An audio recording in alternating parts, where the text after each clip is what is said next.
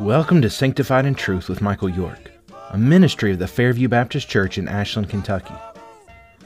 Sanctified in Truth is a daily podcast for followers of Christ who desire to imitate Him and to dedicate ourselves fully to the plans God has for us by deepening our love and understanding of God's Word. Today we conclude our study of the disciples' prayer by looking at the end. As Jesus teaches us to pray, "Lead us not into temptation, but deliver us from evil," and read Psalm 1. As always, I want to encourage you to read the passage before you listen to the podcast. The grammatical construction, "lead us not into temptation, but deliver us from evil," is a strange one. It's a figure of speech called a litotes. It's an understatement for the point of emphasis. For instance, Jeremiah in chapter 30, verse 19, God says, "I will multiply them, and they shall not be few. I will make them honored, and they shall not be small." Jesus puts it this way, "Whoever comes to me, I will never drive away."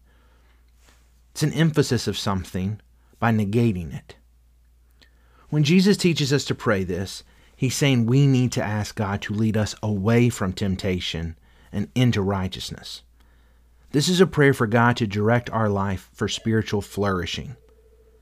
It's nothing less than a prayer for holiness. Look at the context. We ask Jesus to forgive our sins, and then we ask Jesus to lead us into holiness. Holiness is the focus of my life, and so it should be the focus of how I pray for myself. Jesus prioritizes spiritual protection over physical protection.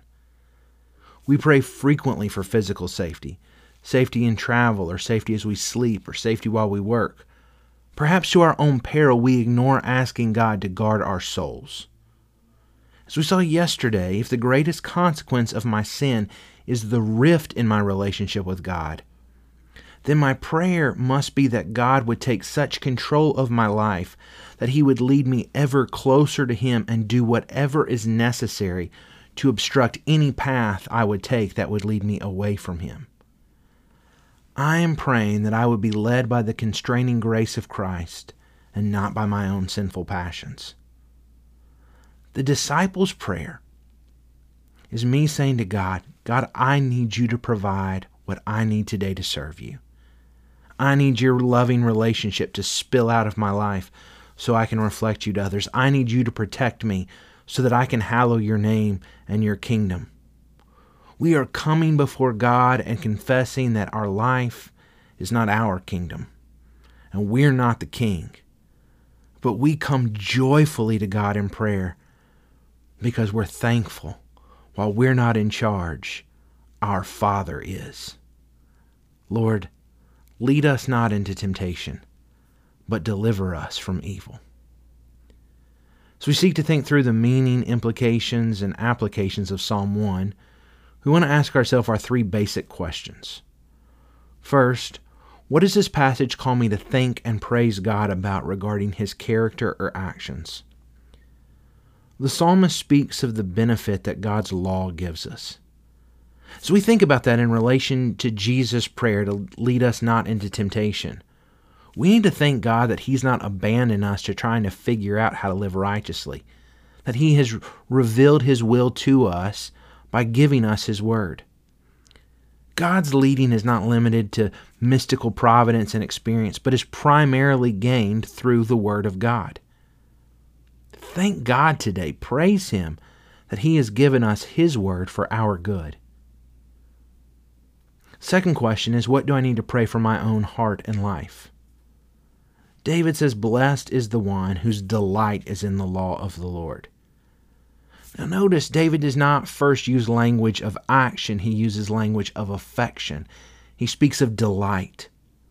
Once the heart delights, then action follows. David says he will meditate on it day and night. My actions always follow my heart. It's good and right to pray for righteous actions, but without a heart devoted to righteousness, such prayers are nothing more than vain breaths. Ask God to captivate your heart with love for His Word and His way, that your greatest joy is the obedience and pleasure of your Father. The third question we want to ask is, what does this passage teach me to pray? The psalm presents two paths in life, the way of the righteous and the way of the wicked. The difference between these two is what leads them. The wicked are led by the counsel and approval of others, and the righteous are led by the counsel and approval of God. As Jesus teaches us to pray, "Lead us not into temptation, but deliver us from evil," we see these two paths again. The difference is how we are led. Will we be led by, as some translations have it, the evil one, or will we be led by God?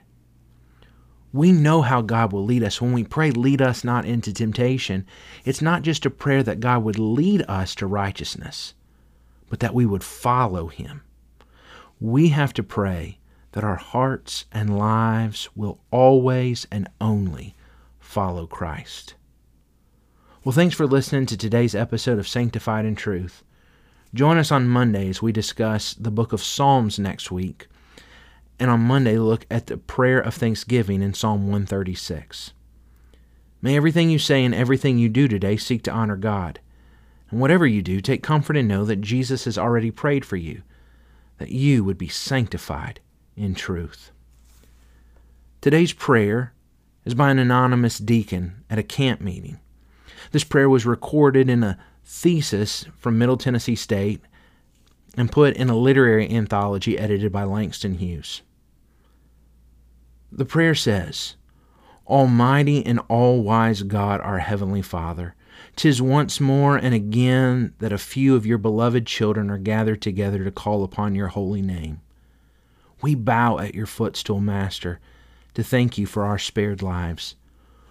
We thank you that we were able to get up this morning clothed in our right mind. For, Master, since we met here, many have been snatched out of the land of living and hurled into eternity. But through your goodness and mercy, we have been spared to assemble ourselves here once more to call upon a captain who has never lost a battle. Oh, throw round us your strong arms of protection. Bind us together in love and union. Build us up where we are torn down and strengthen us where we are weak. O Lord, take the lead of our minds. Place them on heavenly and heavenly divine things. O God, our captain and king, search our hearts, and if you find there anything contrary to your divine will, just move it from us, Master, as far as the east is from the west. Now, Lord, you know our hearts. You know our uprising. Lord, you know all about us because you made us, Lord. Lord, one more kind favor I ask of you. Remember the man that is to stand in the gateway and proclaim your holy word. Oh, stand by him. Strengthen him where he is weak and build him up where he is torn down. Oh, let him down into the deep treasures of your word. And now, O Lord, when this your humble servant is done down here in this low land of sorrow, done sitting down and getting up, done being called everything but a child of God. Oh, when I am done, and this old world can afford me a home no longer, right soon in the morning, Lord, right soon in the morning, meet me down at the river of Jordan. Bid the waters to be still, tuck my little soul away in the snow-white chariot, and bear it away over yonder in the third heaven, where every day will be Sunday, and my sorrows of this old world will have an end, is my prayer for Christ, my Redeemer's sake. Amen, and thank God. Amen.